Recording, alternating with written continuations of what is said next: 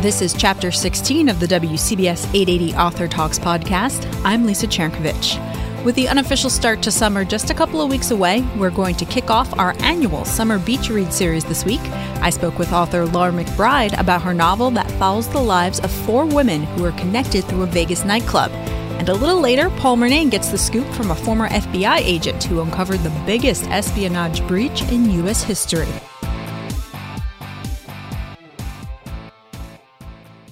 Round Midnight by Laura McBride spans 6 decades and weaves together the lives of 4 different women living in Las Vegas. What connects them, we soon learn, is a casino nightclub known as the Midnight Room. Laura recently spoke to me from her Vegas home. So I didn't start out thinking about, I'm writing a book about 4 women. And these 4 women are very different from each other. They have very different backgrounds. One's Hispanic, one's Jewish, one's Black, one's Filipino. And I always say I certainly didn't intend to write a Gap ad of diversity. I started with one woman, and I went to a nightclub act in Las Vegas. This is a very Las Vegas experience.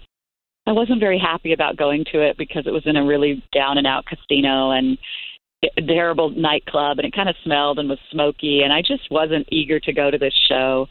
And it was some doo-wop performers who were not young, and a couple of guys from the Platters and the lead singer from the Coasters. But the show itself was magical. They were wonderful performers. They could sing and they could dance and they knew what they were doing. And it was a sort of transporting experience. And I had the thought, the nightclub was 50 years old. It was about to be imploded. And I had the thought, I wonder who else has been in this nightclub in the last 50 years. And right away, the first character in the novel, June Stein, popped into my mind. And I was actually working on another novel, and it just caught my attention so totally that I just, in that split second, abandoned that other novel and said, I'm going to write about June Stein. And I knew what the story was, the arc of June's story. I thought that was going to be the whole book. But pretty early in the writing, I was going to take June Stein for 50 years. Pretty early in the writing, I thought, what if June ever met Honorata, who's the Filipino mail-order bride in the story, and a character I had imagined for many, many years and had not written about. And then shortly after that, I thought, and if June could meet Honorata in her life, could she bump into Engracia, who was a character from the novel that I had abandoned? And so what happened is I had a story in mind about one person, and the other characters worked their way in as people who moved into that character's life. And so when it's all done, the novel's about 4 women, but in my original conception, it was about one. And the one character you didn't mention there was Coral, who happens to have a really deep connection to June.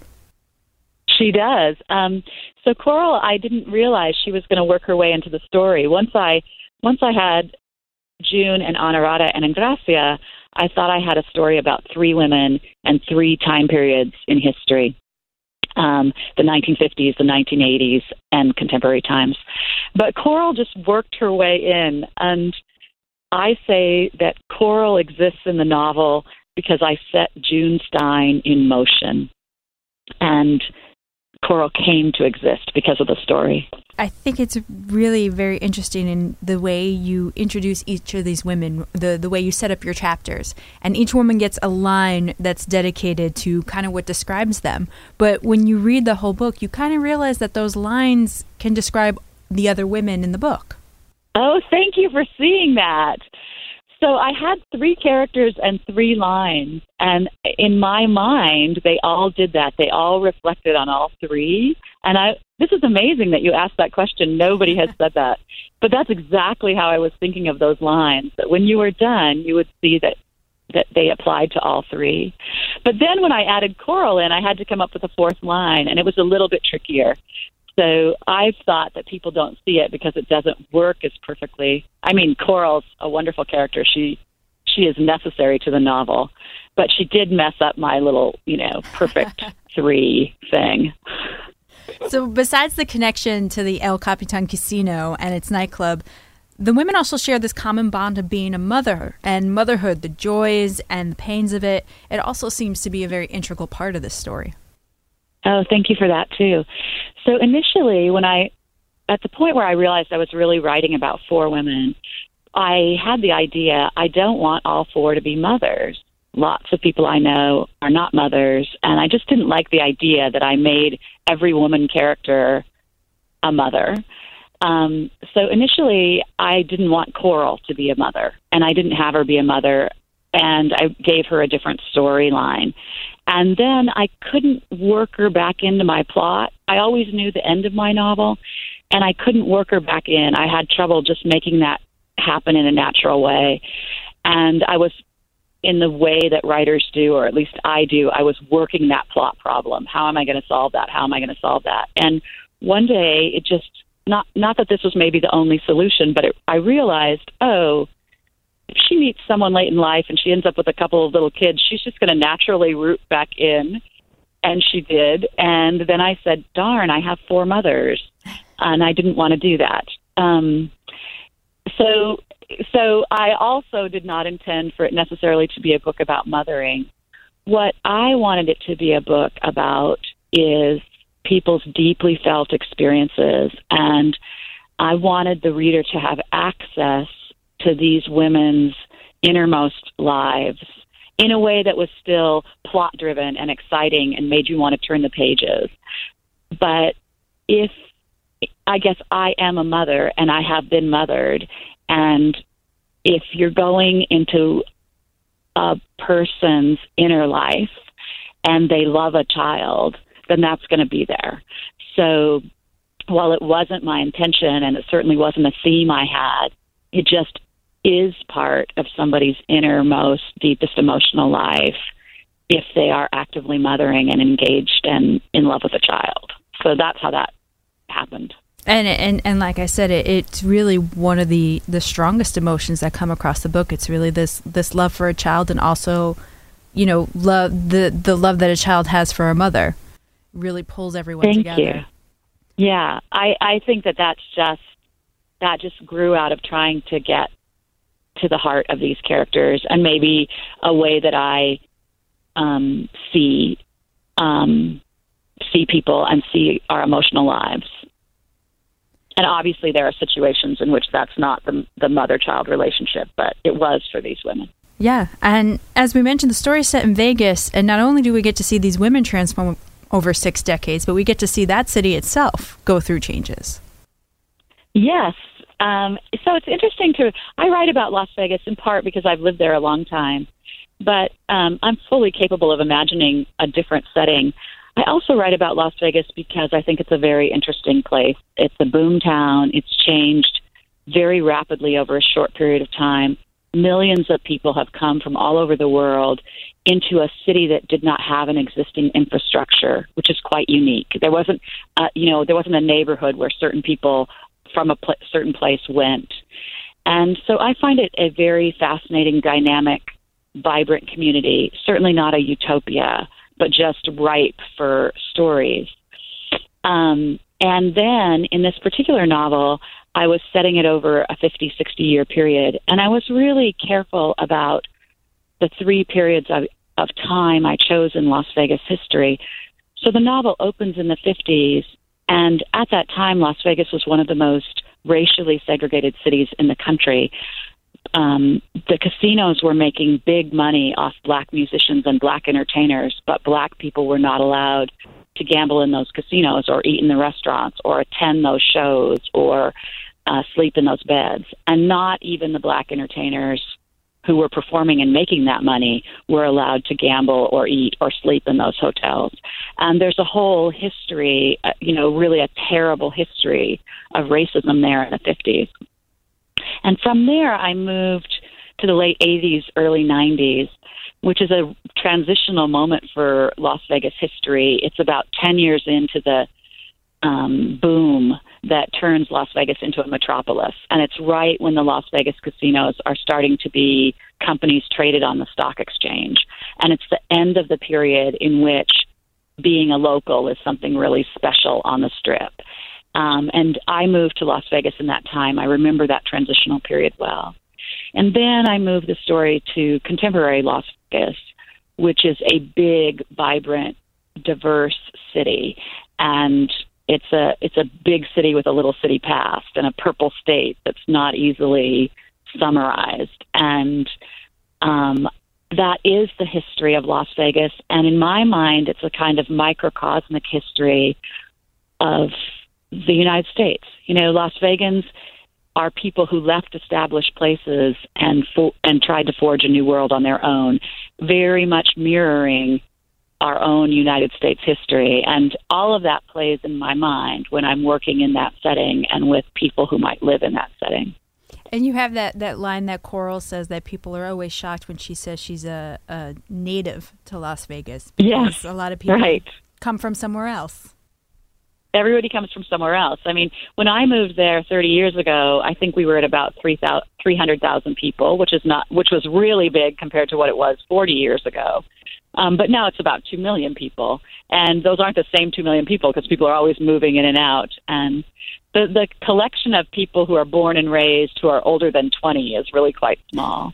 And they're pretty loyal to each other. To be a born and raised in Las Vegas is kind of special status. So what do you want readers to take away from your book?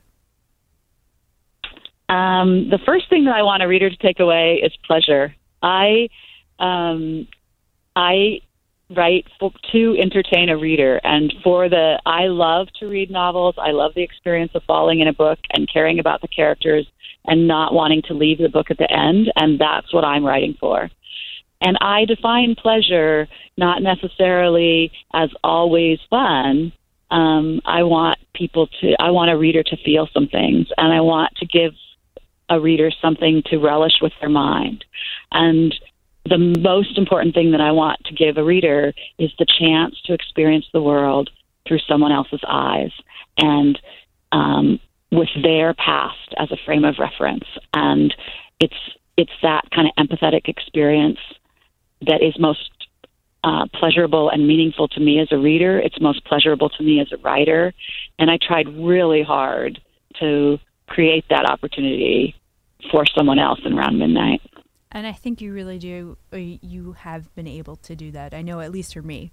So thank you. Thank you. Laura McBride, author of Around Midnight. Thank you so much for spending some time with us. Thank you, Lisa. This is a terrific show. You can tell a whole lot about a person from their body language. And as our Paul Murnane found out when he interviewed former FBI Special Agent Joe Navarro, even the slightest movement can give away the biggest secrets.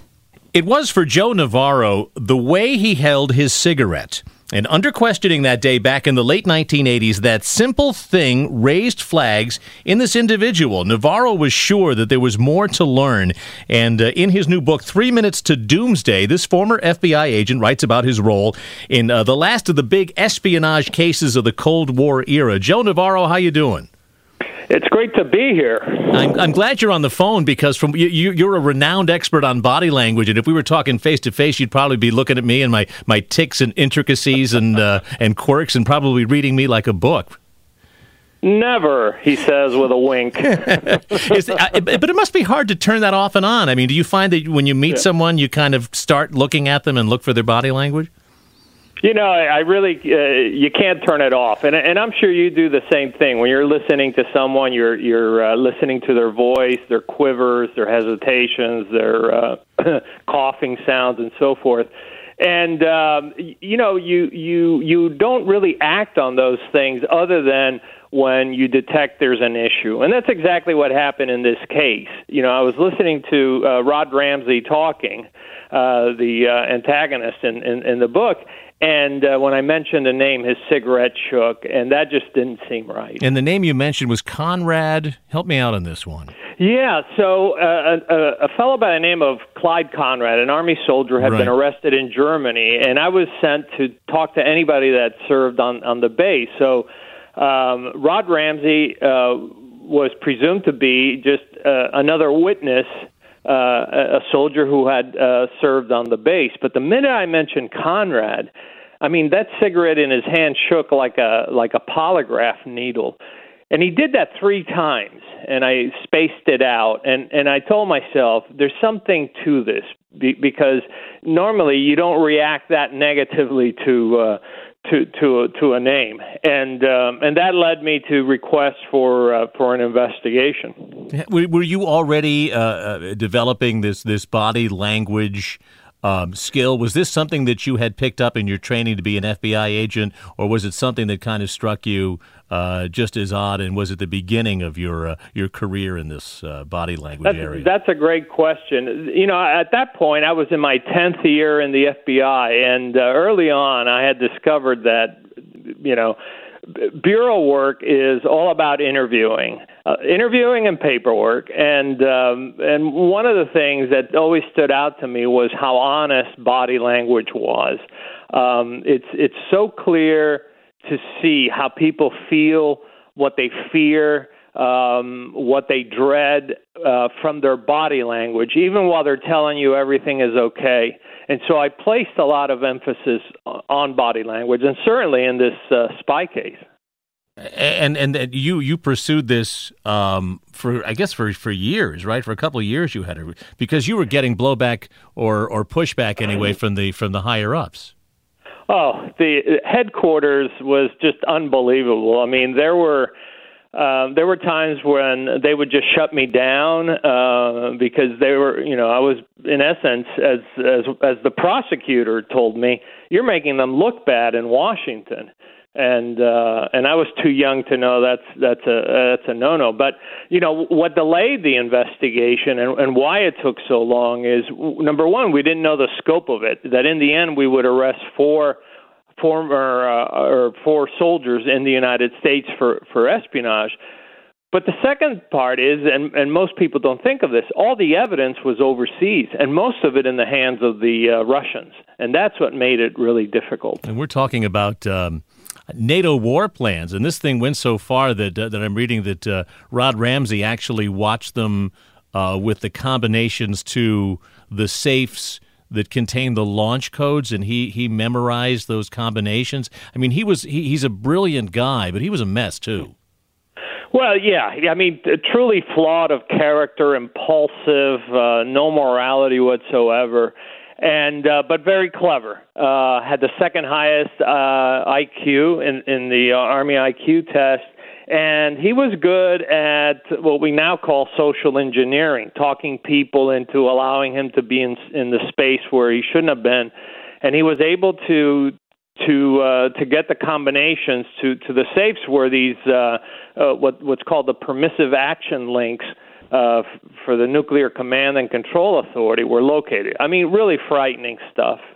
How close he came to really giving it all away, him and his co-conspirators and all of this. Well, it's not even a matter of how close.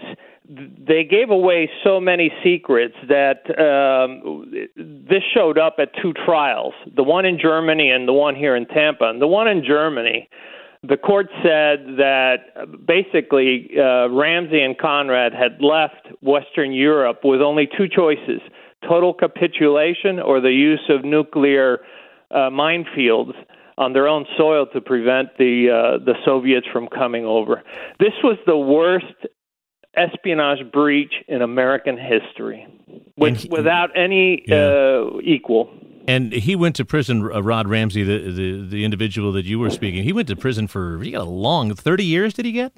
He got 36 years. In fact, at his trial, the commander of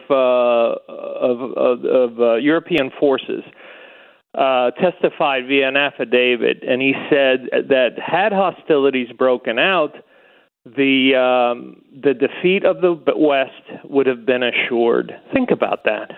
Yeah, this was right as the Cold War was coming to its end. If it had been a couple of years earlier and things had gone the wrong way, I mean, it's touch and go, is to say the least. Well, you're exactly right, because this actually took place, 5 to 6 years before the wall came down, and nobody knew the wall. As you remember, nobody knew the wall was going to come down. Soviet tanks were posed right across the border, and it was for the grace of God or luck that they never decided to attack the West. But had they, we would have been left extremely vulnerable. And the overall operation was a multi-generational thing that the Soviets had in kind of working the NATO and the American troops in that area, right? You know your history well. Think about this. We had 250,000 men and women stationed overseas to protect the Western Europe, and the Soviets had been, getting their spies starting as early as in the 70s to steal our secrets. And so multi-generation, by the time it got to Ramsey, it was already in its third generation. And Ramsey had started a fourth generation. I mean, really frightening stuff. You're a law enforcement guy, and you're used to getting confessions and hearing them, so I'll let you know that this interview happened before I had a chance to finish the book. And as for Rod Ramsey, he went to prison. I think he served his full term, and he was eventually released. Have you had any contact with him, and do we know what happened to him when he got out? No, I haven't had any contact with him. For years he would send me Christmas cards and keep me sort of in the loop as to his life, and then I was transferred to on other operations, and we lost contact. I hope he's staying out of trouble. But it was a good window into this world where one person can have access to devastating secrets, and when they violate that trust, they can render a nation powerless. As a retired FBI agent now, you're this renowned expert on body language. I've seen, I think one of the World Series of Poker or something. I think you've been involved in that, where you talk about body language, and you've really been able to, since your FBI days, really make a go in this career in body language. Is there any way of masking it? Is there any way of hiding it if you're in a situation? That's a great question. It's very tough. If you're making just a statement, if you're just talking, it's very difficult. I think where it makes it easier for us, and you know this as an interviewer, is when we get to ask questions, especially questions the person isn't ready to answer or hasn't thought about. Liars often think about the answer, but they don't know about the emotion that goes with that answer. So when you ask them something like, well, how did you feel about what you saw or what you did? And you see them troubled by that.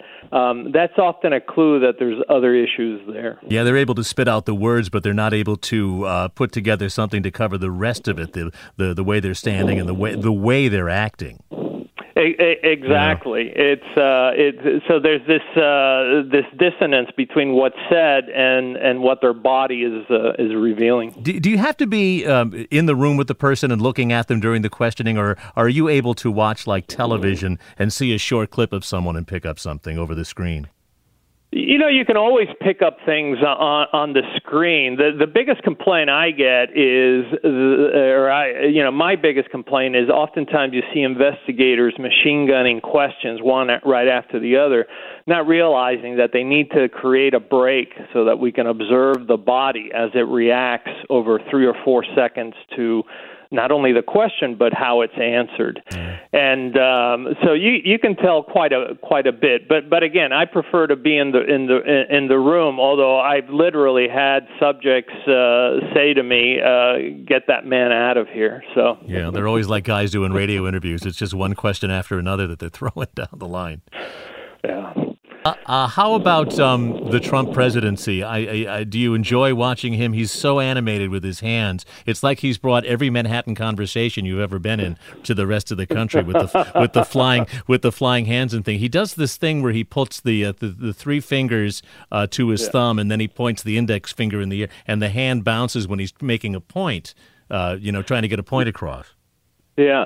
A lot of those behaviors you do see in New York because of the ethnic influences of Italians and other people. A lot of Mediterranean countries, including southern France and Spain, you have that gesture, and it's called a precision grip, and that's where he brings the index finger to the thumb or the middle finger to the thumb, making a sort of circle as they're emphasizing a precise point. That's why it's called a precision behavior, and that may have to do with where he grew up and so forth. I think what attracts us visually is that the eyes cannot take we cannot take our eyes off hands that are moving, and magicians have always taken advantage of this.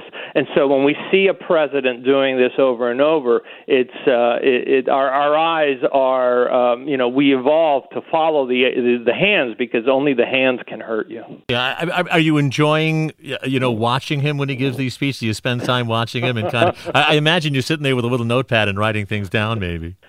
When he first started running, I was watching his behaviors because I really hadn't seen him very much other than on his TV show. The biggest questions I get now, more so than with the body language, is what we're seeing with these allegations of why is Russia focusing on the United States and so forth, and my as I say in the book, the Russians have always perceived the West as a threat, and so nothing that we're hearing now is news to me, because Russia can only practice war by other means. Because that's the only war that they can really win, and so it doesn't surprise me that they would, be involved in disinformation campaigns. Yeah, based on your experience, and the Cold War has been over for 30 years, and we forget what it was like, but that doesn't just go away. Well, it doesn't. I mean, look at the players that are involved. Putin was a KGB colonel, and the KGB, promoted people that were absolutely ruthless. And most of the people in governance there now are somehow related to the former services. We have to remember that we have technology that Russia has stolen and copied over the years. And they have always sought to use these techniques of recruitment and influence, and nothing really has changed over time. And I've interviewed enough defectors to know that, in their view, nothing really has changed. 3 Minutes to Doomsday is the book from Joe Navarro. And in closing, am I hearing or have I been reading that this possibly could be on the big screen at some point? Well, then you're well informed. So George Clooney's Smokehouse Productions took a look at the manuscript before even the ink was dry, and they bought the rights to the book the very next day. So I've been honored. And we're hoping that they're moving along on this, and we may see it on the screen, hopefully, in the not too distant future. Yeah, part of a process. The process is beginning anyway. The story, yep. I think the story would make a great film. I mean, it just really is one of those. The story draws you in. Mm-hmm. I wanted people to be in the interviewer's chair with me and see everything that I saw, smell it, feel it, sense it, and I think I was true to that. Joe Navarro, thank you so much for your time. It's great to talk with you. And the book is 3 Minutes to Doomsday from Joe Navarro.